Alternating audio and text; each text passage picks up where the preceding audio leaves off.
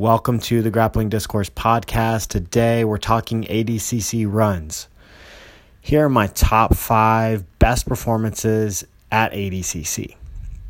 So after, looking through the history and looking over a bunch of old matches over the past couple of weeks, I just really decided to kind of analyze and kind of make a list of who I think had the best single weekend in ADCC history.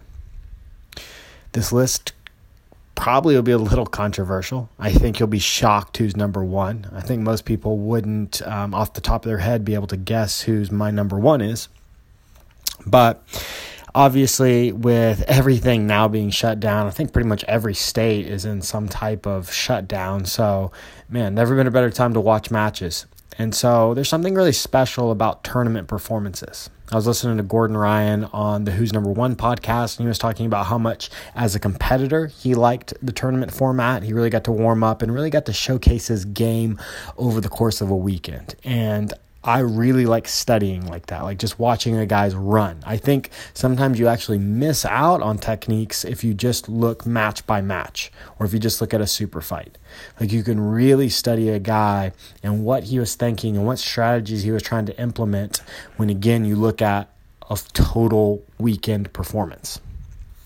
So starting off, we're going to go backwards, of course. Number 5, Jacare Souza. So most people know Jacare now from the UFC. He's older, but he's still an absolute machine, and he never won the title, but he's always been in that top 5 in that under 185-pound division. I know he just went up to 205 like a couple of the other guys. 185 is his division. He's always looked super, super good there, and, he's one of the baddest dudes in the world at 185 pounds. But he had a very memorable ADCC run where he had 5 submissions. One of those submissions, he subbed Marcelo Garcia by Kimura. In the finals, he lost to Roger Gracie, who obviously is going to appear in this list, but lost to Roger, who was pretty much unbeatable during that time. Like, Roger is arguably the greatest of all time, so without Roger, we're looking at possibly Jacare. It's not possibly, he would have double golded that day. And, we're talking about him as possibly having the best ADCC run. But Roger was there and obviously submits Jacare in the finals of the Absolute, but still an incredible run. And Jacare is always known for his obviously incredible strength. You just look at the guy, his athleticism is amazing, but he was always going for the finish. Movements are very, very pure, beautiful to watch. I highly recommend going back and watching some of his old jiu-jitsu matches. And look, starting with that ADCC run is a great place to start. So number 4 on my list, we have Gordon Ryan.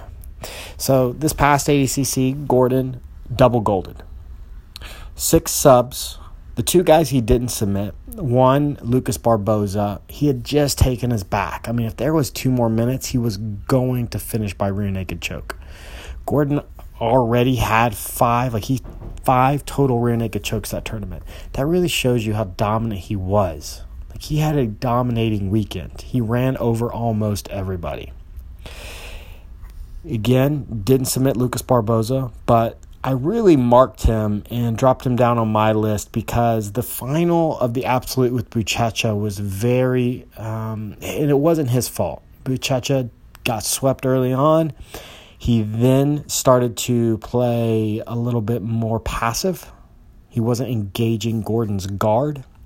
And it led to a very boring match where there's still a lot of questions because Gordon ended up winning. In my opinion, it seemed like a controversial negative that they gave Buchecha.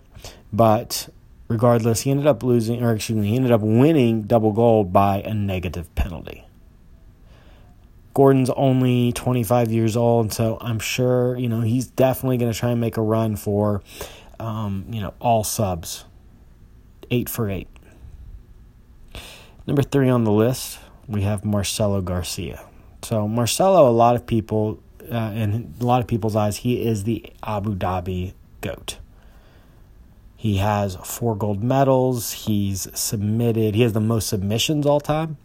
like most total submissions. And if he would have won double gold, he would have done something that probably will never be matched again. Marcelo is the smallest competitor to reach the finals. So he ended up losing to Robert Drysdale, but Marcelo weighed in each day under 169 pounds. Just think about that for a second. That is a small competitor. The 66 and 77 pound divisions are the small guys. 88, you're starting to look at the medium, then you start to get up into that medium heavy, and then to the heavy, and then obviously absolute, anybody's in. And Marcelo submitted 7 guys that day. Dominated, was on fire. And Drysdale, a lot of people really thought that Drysdale didn't have a chance, because Marcelo was just, this was prime Marcelo. He looked unstoppable that day, and Drysdale ends up catching him in a Darce choke. But Marcelo on my list, he beats Gordon just because of how much smaller he is than Gordon. So that could be controversial with, Gordon Ryan having won double gold. He didn't lose. But since Marcelo's smaller and he had another sub, he had 7 subs to Gordon 6, I give Marcelo the edge over Gordon in this ranking. Number 2 is Roger Gracie. So Roger is the only person to ever submit all 8 of his opponents at ADCC. He submitted that day Shanji twice, which is absolutely insane. Shanji is one of the baddest dudes to ever walk or to ever grapple. We got Verdum. He submitted the heavyweight champion, the UFC heavyweight champion, Fabricio Verdum. Submitted Jacare and Eduardo Telles. And most of his subs that day were by rear naked choke. He rear naked choked Shanji twice. That just is baffling that he submitted Shanji twice with rear naked chokes that day. Rear naked choke Jacare, rear naked choke Verdum, and he believe he arm locked Eduardo Telles. But Roger in a lot of ways has the classic jiu-jitsu style. You're not going to watch Roger Gracie and go, oh my gosh, I can't do what that guy does. Like Jacare, he's much more athletic. There's some things that Jacare does that you go, I don't know if I can pull that off. But Roger is the ultimate pure jiu-jitsu artist. Heavy pressure, and he just grinds his opponents down. And they always turn and show their back. They're like, oh, anything to avoid this top pressure. Anything to avoid this top pressure. And so Roger ends up number 2, which I think most people now, if you really follow jiu-jitsu, you hear Roger, Marcelo, and Gordon, and you go, who could be number 1? And a lot of people might think Andre Galvao, because Andre Galvao, he's the super fight king, and he double golded at ADCC. But actually, Andre Galvao didn't even make my list. Galvao, I loved his performance that ADCC, 8 wins, but he only had 2 submissions. And you guys know that any list I make when I'm comparing, whether it's competitors or pound for pound rankings, submissions matter to me more than anything. Who you are submitting. And so 2 subs, I just couldn't put them above any of the guys that I've listed so far. But number 1, in my opinion, the best run in any weekend in history, any weekend, is Braulio Estima. So Braulio had 6 submissions that day. I believe that tournament was it Barcelona? I think it was Barcelona. It doesn't matter. But I've watched a few of these matches many, many times, especially when he submitted Andre Galvao in the finals of his weight. I mean, he submitted that day Andre Galvao with one of the slickest reverse triangles. I mean, people have been trying to replicate that style of triangle for a long time now. I remember studying that triangle, and it's still, I've hit it a few times, but I just do not understand it anywhere near to the level as Braulio Estima. That's the tournament also where Braulio really introduced to the world to the sock lock, or obviously the Estima lock. We call it the sock lock, and Brandon, that's one of his best submissions, but he broke Rafael Lovato Jr.'s foot with an Estima lock.